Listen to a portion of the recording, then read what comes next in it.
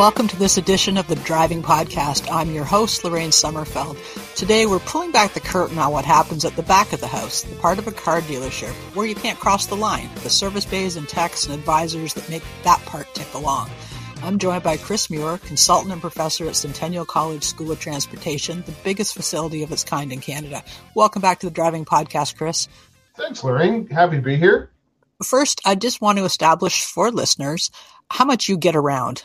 I've known you for years now, and you haven't always been a teacher and a consultant, but you have and continue to swing a wrench. So you've been in the field for many years, correct? Yeah, absolutely. So I started my career with General Motors way back in the early 2000s. I switched over to Nissan at a dealership. I did a stint at an independent. I've even, slipped in and out of Dodge dealerships, and there's a Freightliner dealership in my past. So I've been in and out of service departments for all of my career, which has spanned, too many years to count now. Okay, this podcast is for consumers. I want to give people as much information as possible so they feel comfortable taking care of their very expensive purchase, their vehicle, and those prices are going up. First, is there different rates depending on the work? When we hear shop rate, is that applied to everything? How are techs paid at a dealership? So there's a few different rates that go on at a dealership, especially if they segregate what the customer pays into kind of regular wage and then high tech. Sometimes you'll see an additional charge per hour for things like air conditioning and so on and so forth.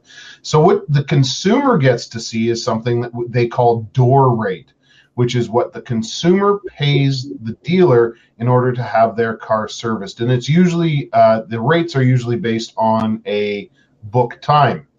Now, you would think that you pay your mechanic $200 an hour because that's what door rate is. Most of the time, all of the time, that is very, very wrong. The mechanic's going to get somewhere between $25 and $40 of that door rate per hour earned. So the mechanics in dealerships generally don't get paid by the hour. Instead, they are paid by the job based on what the job pays in an overarching book. Now, sometimes when you bring your car in for warranty, you're not paying that bill. Instead, the manufacturer pays the bill. Sometimes they pay door rate. Sometimes they pay more than door rate. How the technician is affected is the manufacturer has decided that the allotted time that a consumer would pay is not what the job actually takes. And most of the time, they take 40% of book time away from the technician while they do that job. So if you're having warranty work done, that's when the manufacturer is paying. They have a preset amount for that specific, let's say, recall or warranty job. And so what we pay when we come in and they go, here's your bill, here's the rate. Some work is not done that way if it's being paid for by the manufacturer, correct? So the manufacturer is going to have what they call labor op codes, and they're based on what the technician has actually done.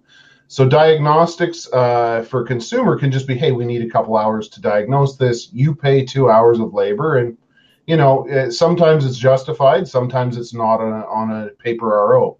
With the manufacturer, if you say I need 2 hours of straight time, they're asking for circuit numbers, circuit color, pin numbers, connector numbers. Why did that bolt take extra time to get out?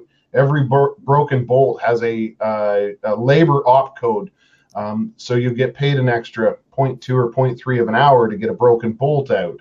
But generally, the operation that is displayed, so say a customer pays 5 hours to replace a transmission, the manufacturer might only pay 4.5 hours to replace that same component. Okay, so there's a lot of shifting going on in the pricing sometimes. There is definitely shucking and jiving going on for sure, yeah. Okay, I want to ask something that I get asked a lot, and I have this question myself. We tell people to read your owner's manual, and I tell everyone, put it in the bathroom. When you get a new car, put it in the bathroom. The only place you're going to read it. The only place everyone in the house is going to read it. So my owner's manual has a schedule in there, and I know Canada is considered an extreme climate, so you take that into account. But there is a schedule of when work should be done based on your owner's manual. So you think, okay, I got all this figured out. Then you go in there and you look up behind the service desk, and there's this totally different, usually unrelated service schedule that they make you feel like if you don't follow their service schedule, you will be voiding your warranty. And voiding your warranty is always in big, heavy capital letters because that's everyone's biggest fear. So how come the manufacturer's suggested scheduling doesn't look anything at all like what the dealer is suggesting in many cases? Well, there's two trains of thought to this, and the first one is sometimes dealerships like to sell unnecessary services or services prematurely, and they just call that kind of their dealer service schedule, right? What you should be following is exactly what is in the service manual, except for some climate-related services. So I am a big proponent of brake services in this climate, right? Every 6 months, every year, you get your brakes all taken apart, everything cleaned back up and reassembled. Some manufacturers don't recommend that service, but because of the road dirt and debris and everything else, we can increase the lifespan of your brakes by doing a service like that. Other services, manufacturers absolutely recommend against. So back when I was a technician inside the dealers, we'd have aftermarket companies come in and go, oh, you need an injector flush, you need a wallet flush, you need a coolant flush at mileages before the manufacturer recommends them. And those services are a wallet flush, is exactly what they are. Sometimes they can actually do damage to components inside the vehicle. In the case of Nissan, they told us, do not do injector flushes. And I would have arguments with my dealer principal that, hey, we can't be doing this. Nissan finds out, and we are going to be in big trouble. So it's okay to ask if, can I take my manual in and show them what I'm reading and say, how come this doesn't match up? Because there's always an advisor who's kind of like, halfway between you and what's actually happening with your car. And usually those people are very highly skilled in soft skills. They're good at explaining things to people who feel maybe uncomfortable in this surrounding. Can I take in my book and go, can you make sense to me? I've heard that doing a brake maintenance, not replacing brakes. Dealers love to replace brakes. My daughter-in-law tried to get scammed about this, and I was really angry. She didn't need brakes. But a brake service is definitely a thing, like you said, that it's good to do to extend the length of your brakes. But can I bring my book in and show them what I'm reading? And absolutely. We can have a powwow? Okay. Yeah, no, and if the dealer can't significantly explain why their service schedule differs from the book, what advantage it actually has to you, and it shouldn't sound like snake oil, you know what? Pass on the service for the time being. Talk to somebody that you trust. Talk to your independent that, you've kind of, you've got your new car put on the back burner for a little bit. They are more than happy to still talk to you about your new car and how best to take care of it inside of your warranty period. But you should be able to bring in literature from the manufacturer and have an open and honest discussion with either the service advisor or whatever other service staff becomes involved. Absolutely. Okay. I spoke earlier about voiding warranties being everyone's biggest concern. I tell most people when you buy a new car, it's good to develop a relationship with that dealer, especially if you're happy with your purchase and everything went fine. Dealers really do need word of mouth and successive sales to the same people. It's a lot easier for them to stay in business that way. And so I tell people within that, especially within the warranty period, fine. If you feel better going there, that's great. I have local techs I've had for 25 years. They do my oil changes. That does not void my warranty. They use all the proper parts. I've got all the documentation. So I can get an oil change done somewhere else that is reputable, correct? Absolutely, Ken. Yeah. The big thing is keeping track of that documentation. We have seen in the dealership, people come back that have never had an oil change. They go, oh, I'm going to go to my independent mechanic. I'll get all my paper copies. They come back with hand-scribbled notes on that loose leaf invoice paper that you can get from Staples, and all of the work order numbers are sequential, right? That we can see through that real fast. No. Oh, absolutely we have. Yep. Okay, this is your regular schedule reminder that consumers can be idiots as well, and that we're not just dumping on dealers and techs and everybody else in the industry. No. Okay, sequentially numbered orders. I like that. I've never seen anyone try that one yet. Oh, I've seen it a couple times. Once was at oh gosh, years ago at 401 Nissan, and then we did it again at Agincourt Nissan with a customer with an engine. And yeah, the customers can be wonderful. Customers can be unfortunately taken advantage of, but sometimes customers come into the dealer and they try and take us for a ride as well. Sometimes they get away with it. A lot of the time, we've seen this trick before. So, and the manufacturer wants to see that documentation. It's not just a service advisor. It's not just a service manager or tech. We send that into the manufacturer and they have their people look over it. And if it looks at all fishy, the manufacturer will just tell you no. Yeah, they find they're out. I want to talk a little bit about recalls because there's so many in the headlines these days, and I've written extensively about the fact that recalls are a good thing. It's a manufacturer getting ahead of a problem.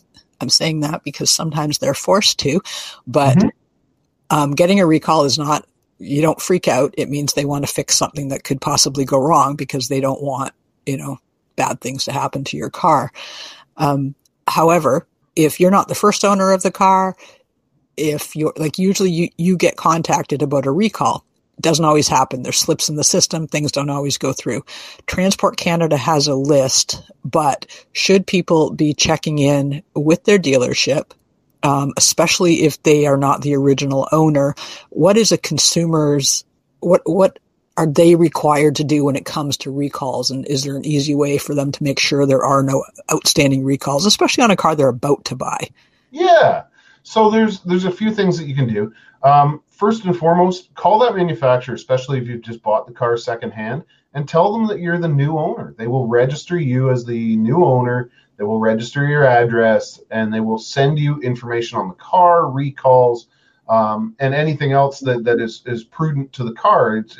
I don't think in all my time I've really seen Ford start sending out unnecessary sales brochures. They just send you the little envelope that says, hey, your car is due in for a recall, and that's about it. So you're not going to get spammed out of existence, but at least they'll know where to send those recall notices. You can also look at Transport Canada. That's a great resource.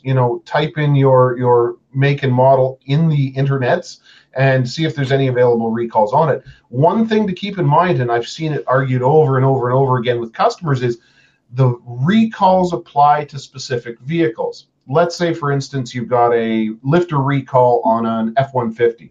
Well, it's going to be for a specific engine in that truck. So even though you have the same year and the same transmission and they're both 4x4, if you don't have this specific engine between these specific manufacturing codes, that recall doesn't apply. And there's nothing the dealer's going to do to put these new updated parts into an engine that's already got the new updated parts, or non-faulty parts, right? So you should just be glad that yours isn't within that and carry on. Yeah, absolutely. Sometimes customers get quite passionate and think that we should be doing that recall regardless. And if it doesn't apply, it doesn't fix anything. Let's talk a little bit about warranties. I tell people not to buy third-party warranties. Third parties aren't happy with me, but because warranties, I don't know, when I started in this business almost 20 years ago, I would not buy an extended warranty. I still won't buy one on anything, probably because I'm cheap. However, I'm starting to understand that the level of electronics, again, the computer systems and stuff, it's not always a bad choice to extend the warranty. And I tell people to ask what it doesn't cover. Yeah. And to make this decision not in the F&O office, not in the finance office, make this decision at home on your own with all the information you need. But third-party warranties, half the time they're gone by the time you need them. It's crazy. Oh, they're horrible. So aftermarket warranties, I think I've only ever had luck with one of them. And it was because I worked at the dealership that sold that warranty, and it was easy for us to weasel our way through. But outside of that dealership, it was hard to get that warranty honored. They say that they work at multiple stores across multiple brands. Well, that's fine. Maybe in Toronto they're all at the Kia store, and then you're on your trip, you have a breakdown, and the only spot that honors that warranty is a Ford store. They don't know your Kia. They don't want to work on that warranty. They don't want to work with that brand. Instead of going to aftermarket warranties where the coverage can be dodgy, the serviceability can be dodgy, absolutely go with the manufacturer's warranty. And if you're buying from a dealership, even secondhand, you can buy those manufacturer warranties for really impressive durations of time and mileage. Last week, I was sitting in the Ford dealer and I went into the office. I was all ready to buy that extended warranty from Ford. And they're not cheap. I think I spent $5,000 or $6,000 on top of the price of the truck. And I went, yep, give me the warranty. I want 7 years. I want 200,000 kilometers, because if something breaks, I will get that money back really fast. Okay, a lot of people believe, and this is pretty common, and I thought the same thing too for a long time. They buy a car at this beautiful bricks and mortar car dealership, and they believe their warranty is with the dealership. Their warranty is with the manufacturer, and these are two separate entities. And you can see how it's confusing, because this is a Ford dealership or a Hyundai dealership, but the manufacturer is who's warranting that, not the dealer. So sometimes there's some sticky stuff in between what a dealer may be telling you. We're seeing this with EV batteries was the most recent one, because the dealer is the front for the manufacturer. But how do we get them to separate that? And does it mean that you should escalate a problem to the manufacturer immediately if your dealer is not making you happy, or are some people unreasonable? Well, yes, to all of those. If the dealership is unwilling to play ball, there's a whole bunch of politics that go into that, and there shouldn't be, but there is. So first and foremost, if you're outside of warranty, and if you've serviced with a dealer for a long period of time, they have a group of funds supplied by the manufacturer called Goodwill. And sometimes they'll cover half the cost of a repair, the entire repair, a ratio of the repair, whatever it might be. But they tend to save that bushel of money for the people who have been in over and over and over for oil changes, tire rotations, wallet flushes, all that kind of good stuff. Whether the services be legitimate or not, but kind of their diehard customers. If you come in just randomly off the street with a concern, legitimate or not, and you all of a sudden go to the dealer, hey, I just fell out of warranty, you've never seen me before in your entire life, the chances of that dealer emptying the Goodwill pocket is pretty slim. At that point, if there's been a major defect with the car and you're going to have to pay a lot out of pocket, that's when you really want to phone that manufacturer and see what you can do there. If the dealer is saying no, no, no, no, call the manufacturer. See if the manufacturer will step up to the plate. We saw that thing a couple weeks ago with the EV battery, and Hyundai was never contacted, and they were very upset that they weren't, right? They wanted to step up to the plate. They wanted to help out that customer, and they were never given that opportunity. So sometimes, even at a dealer level, they forget to phone the manufacturer and say, hey, we've seen this problem. What are we doing? And when you talk about sometimes people with the sequentially ordered oil change numbers, when you walk in there and there's no reference point for them, I can understand why dealers, like you said, they have a pocket of goodwill, and it's going to go to their best customers. I kind of understand that. I'm Lorraine Sommerfeld here today with Chris Muir. We'll be right back after this break with more on the Driving Podcast.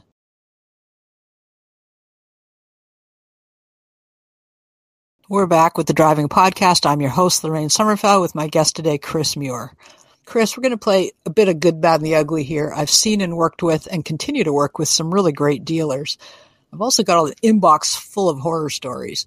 It's information I want to arm consumers for. Give them info to recognize when something's not going the way it should. Chris, give me 3 things you wish would be against the law for a dealer to do. Oh, man. So the first thing should be selling junk services to consumers. I mean, just really taking them for a ride. And it's not every dealer by any means, but there is some that are just notorious for selling the unnecessary crap and charging a premium for it. Things like in-tank injector flushes for over $100 to put a $2 bottle of goo in the tank that isn't good for the vehicle, that kind of stuff. Next up is not being transparent enough with the consumer. If a technician calls brakes, there better be photos, there better be measurements. What I do with my own customers is I will send them texts or Facebook messages with pictures of the parts, with the play in the part, with, hey, this doesn't work because of. And the last thing is for the technician. I would really like to see it illegal for the manufacturer to not pay the technician enough to do proper diagnosis.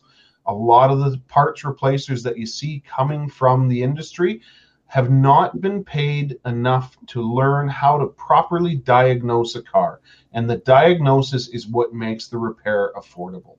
On that last point, we're seeing a lot of upheaval and changes in the industry. The push over to hybrids and EVs. We're also seeing a lot of techs aging out. I think there's going to be a mass exodus. Are we ready for this? You work at a school, you teach kids, you set programming. Is there a lot of catch up that's going to have to take place? There's a ton of catch up. So I actually teach in continuing education as of this year, and I'm teaching fleets how to safely handle electric vehicles, right? Disable, walk around, the new safety equipment, new test equipment, how to use this stuff. And our second half of the program's set to kick off in February, where we start talking about supporting systems and inverters and all of this new technology to drive cars forward that we never had 20 years ago. There's a lot of people that are very afraid of it. There's a lot of people who just don't want to learn it. I had a student this week go, well, thank goodness I'm going to retire before this really hits the entire market. And he's aftermarket fleet. So he does have that buffering period. As far as manufacturer dealers, I think most manufacturers have pretty good training programs in place. Their requirements as far as the individual safety vary wildly. It's a bit Wild Westy out there as far as, you know, how you work on them, what you use for safety.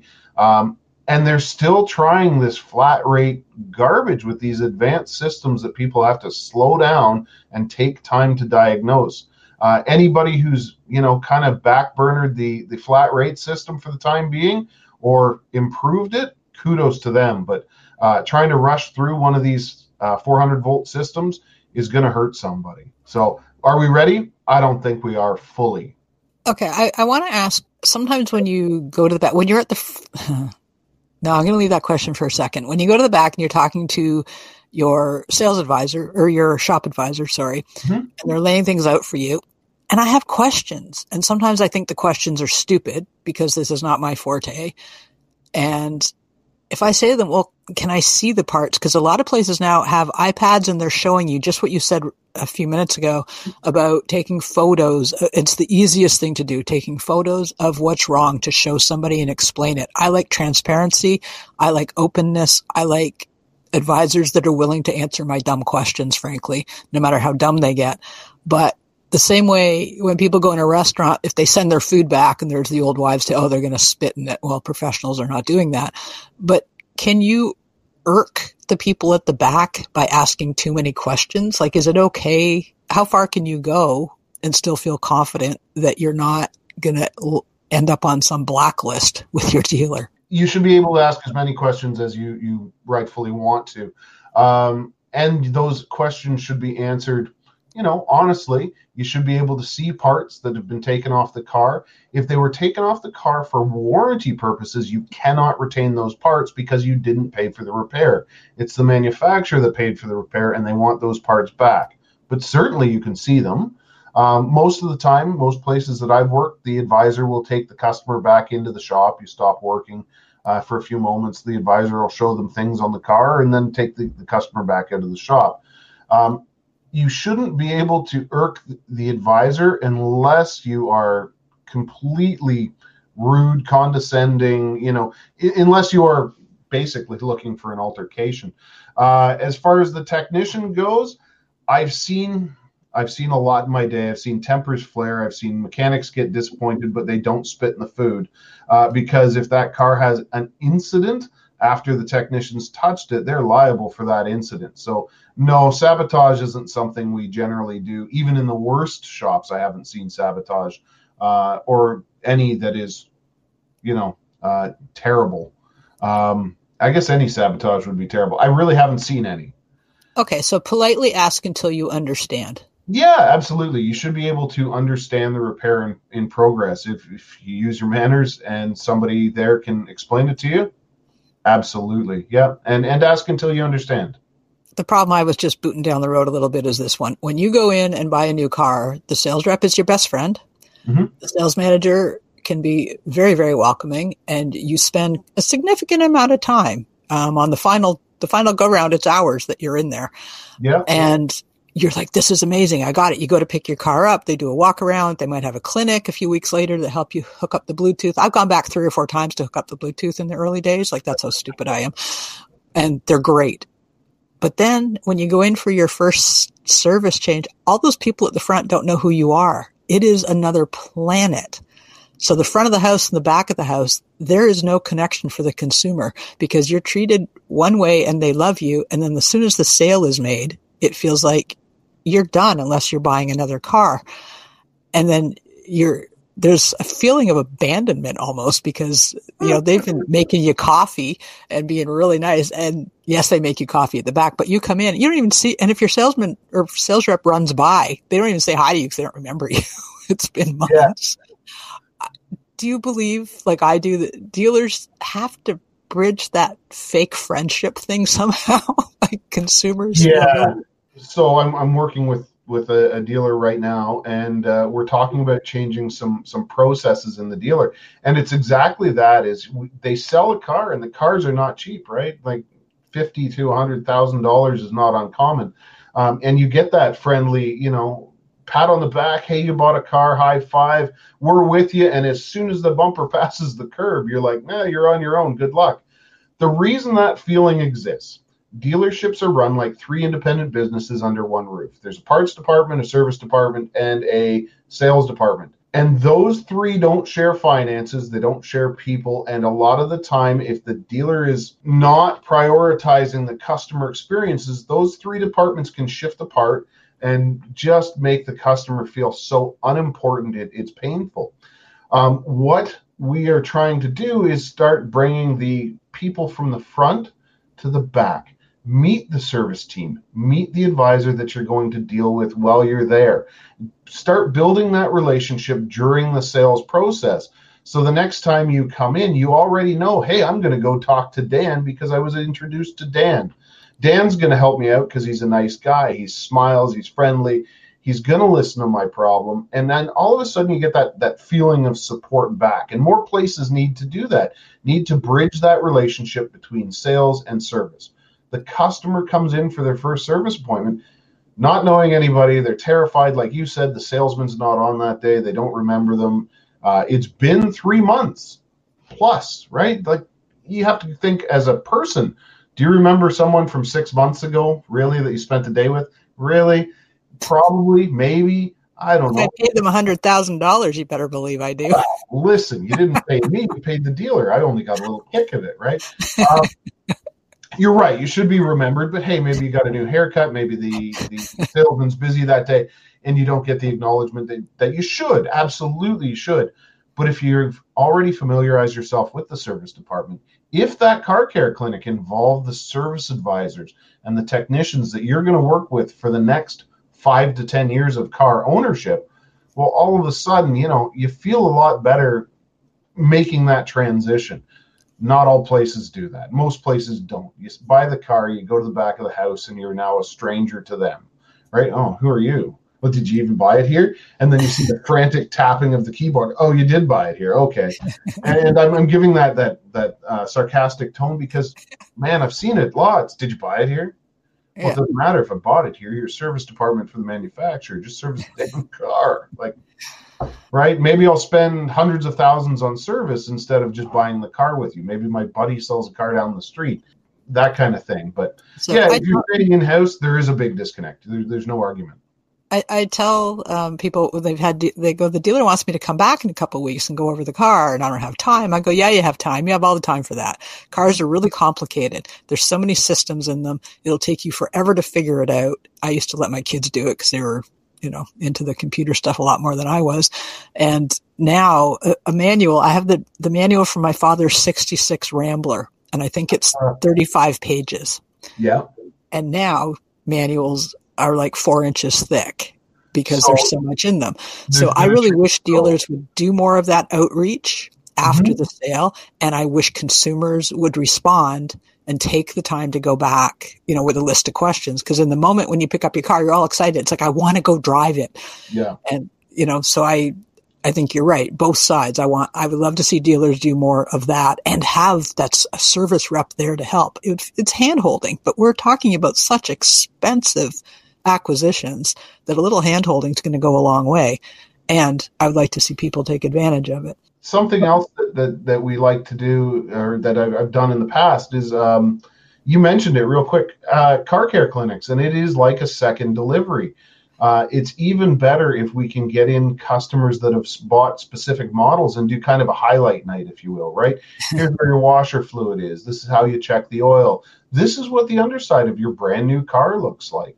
All that kind of stuff kind of builds a rapport as well. And you don't have the salesman go over it. You have somebody from the back office, for a tech and an advisor and the service manager, and they're all there to kind of welcome you into that dealership life. That's how it should be, in my opinion. Well, and I know people are saying, Lorraine, you're best case scenarioing this and you're being an idiot, except vehicle prices are going up astronomically all the time. And I don't care who you are, $60,000, $70,000, $80,000 for a car, and sometimes loans are 8, 9, 10 years long. People really need and are owed more responsibility for the people that put those vehicles into their hands. I think if they want the information, they should be able to get it easily and not be disparaged. And a lot of people feel disparaged. So that's when I get cranky. If I buy a beater off someone, in a used car lot for $5,000, okay. It's not coming with a party pack. But if I drop $75,000, which I would never do, on a car, there should be more to this. Well, now you've made me feel guilty. But anyways, something else that I wanted to highlight. You were saying the 4-inch thick manual in the glove box. It's not there anymore. There's a link. You can go look at your owner's manual online. So you could scroll your owner's manual on your iPhone if you get the link. But who's going to open up an owner's manual on their computer at home and study it? It's not like you can sit in your car while you're waiting for the kids to get out of hockey and just kind of flip through the manual now. It's all online, unfortunately. Oh, it's usually when you get stuck somewhere and you pull it out and you're trying to figure out what the idiot light is telling you. Ask me how I know this driving through Barrie in heavy traffic last year. Yeah. Okay, we've talked a little bit about bad consumer behavior. What shouldn't consumers do? We've said what we would prefer dealers didn't do, but what are a couple things that consumers are on the wrong foot if they go in doing? So I usually find it's either the consumers will come in ready for a fight. They think that the people behind the desk want them, are actually trying to take advantage of them. And most of the people in the auto industry aren't trying to take advantage of you. It is truly a case of a few bad apples, okay? So come on in, treat the person behind the counter with a little bit of respect. They'll treat you with a lot of respect, and hopefully that really kicks off your relationship. If somebody says that service bulletin doesn't apply, we can't implement a service bulletin without the car showing a symptom, that is from the manufacturer. That's not something that the service department's trying to do to really kind of kneecap you. Sometimes things don't apply, and the internet is a great resource for information, but sometimes that information is wrong and the advice that you get isn't the best. And don't try and scam the service department. We have seen quite a bit of this, that, and the other. Everything from, the clutch is faulty. We pull apart the transmission and the thing's as blue as can be. You've been riding the clutch pedal. We can see that in the part, right? Oh, this car has a bad alignment. The tires are bald. Well, strangely, it's only the rear tires. And when we ask you if Timmy, that's 17, has been driving the car, you say yes, but he's a good boy. No, he's not. He is not a good boy. He's been doing donuts all over the place. We can read the parts of the car and figure out the failure. That's what good mechanics do. So not lying can save some time. Not lying can save some time, and definitely aggravation on both sides. We can see it. Own the truth. Own up to what you did.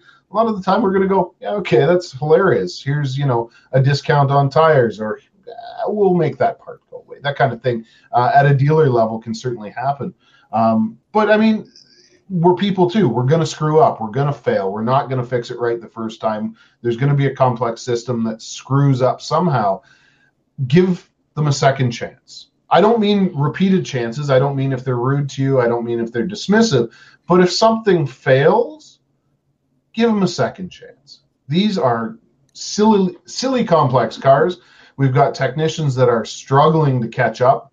we are dealing with more electronics than we've ever seen. There's not a single system I can think of on the car that doesn't have some type of sensor or electronic control anymore. Wires have loose contacts, loose pins, a little bit of corrosion in the middle of them, and they can be a bear to find. Half of our hybrid training is, hey, you have to turn this on in order to get this symptom to reoccur. If you get it at this temperature during this time of day, that's not going to happen. You have to wait until it's cold outside for the battery heater to come on, stuff like that, right? Yeah. Where the customer brings it in, the warning light's on, here's the code. The technician goes to test it during the warm part of the day, and there's no battery heater, there's no code, there's nothing. So work with your dealer to a point. When they become dismissive, hey, you know what? You can look for a second opinion. You can take it to your local mechanic. You can talk to another dealer. Do some research on the internet and see what dealers get glowing reviews for their service.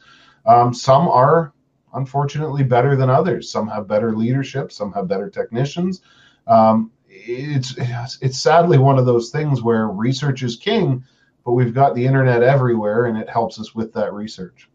Okay, the last question. I want to look ahead. There's a lot of challenges that dealerships are facing in the future. The auto sector in Canada is huge, 613 employees at last count. Dealers comprise 155,000 of those employees. Mm-hmm. Tesla famously burst on the scene, no bricks and mortar, they're going their own route. A lot of people talking about, good, let's get rid of dealers. Why do we need them anyway? Everything is add to cart and it shows up. And some of the resale places are doing that. We've talked about the challenges in the workforce going ahead, which, I understand different levels of government are also working to get that sorted out. What do dealers have to do to remain relevant to consumers? If I could ask you for two things, what are two things dealers could do right now to kind of secure their place with consumers? So the real thing that the dealer needs to do is become an advocate for the consumer and provide the best shopping experience they possibly can. I don't know about you, but if I go into a store and I receive outstanding service from whoever's there, I'm going to be willing to pay a little bit more for the product. I'm going to recommend that to my friends versus add to cart on Amazon. Great, I added it to the cart. But there was no interaction. There was no, hey, I feel like a valued consumer. It was just, all right, cool. I added peanut butter to the cart versus talking to the cashier about, their day and my day and all of that social interaction. So that's a big part of it. And starting that relationship with the customer. If you can start a relationship with a customer, and it has to be stellar for them to recommend you to somebody else. Think about it. If you've had a terrible experience, you're going to tell everybody. If you've had a good experience, you're going to tell one or two people. If you've had a stellar experience, you might tell 3 or 4 people. It's harder to earn customers through good experiences, so they have to be knockout experiences that you can't get anywhere else. So that's where the dealership really needs to step up. And that might be get rid of the aftermarket warranties on the wall. Take down that menu board that doesn't adhere to the owner's manual. Cars require less and less maintenance. Make sure the customer feels that they get less and less maintenance. They'll come back to you for the major maintenance that it needs. So that's kind of where the dealers can step up. Where the delivery of the vehicle doesn't show. So if you order a Tesla online, you still have to go to a delivery center. If you order a Hyundai on Amazon, which apparently you're going to be able to do next year, you still have to go to an assigned dealer to take delivery of the car. You're still going to sit in an F&I office. You're still going to go through all of the regular steps. You just pick the color and the interior online. The problem with it, and we saw it way back when the Beetle first came out, people would buy the car and not realize it was the car that they were getting. They'd show up to the dealership, it's the right color, it's the right car, and they hate how it drives and they don't fit in the seat. So that is the downside of pressing send on one of these cars. You don't know what you just bought. So that would be the other retention of that sales department, is the ability to test out one of these vehicles before you pull the trigger on it. So more transparency, more honesty, and moving into the future of cars, because consumers are already there waiting for you. So catch up. Okay. Yeah, absolutely. That's it for this edition of the Driving Podcast. A huge thanks to my guest, Chris Muir. You can subscribe to our podcast through iTunes, Spotify, or your favorite podcast player. Be sure to check out previous episodes of the Driving Podcast. I'm Lorraine Sommerfeld. We'll see you next time.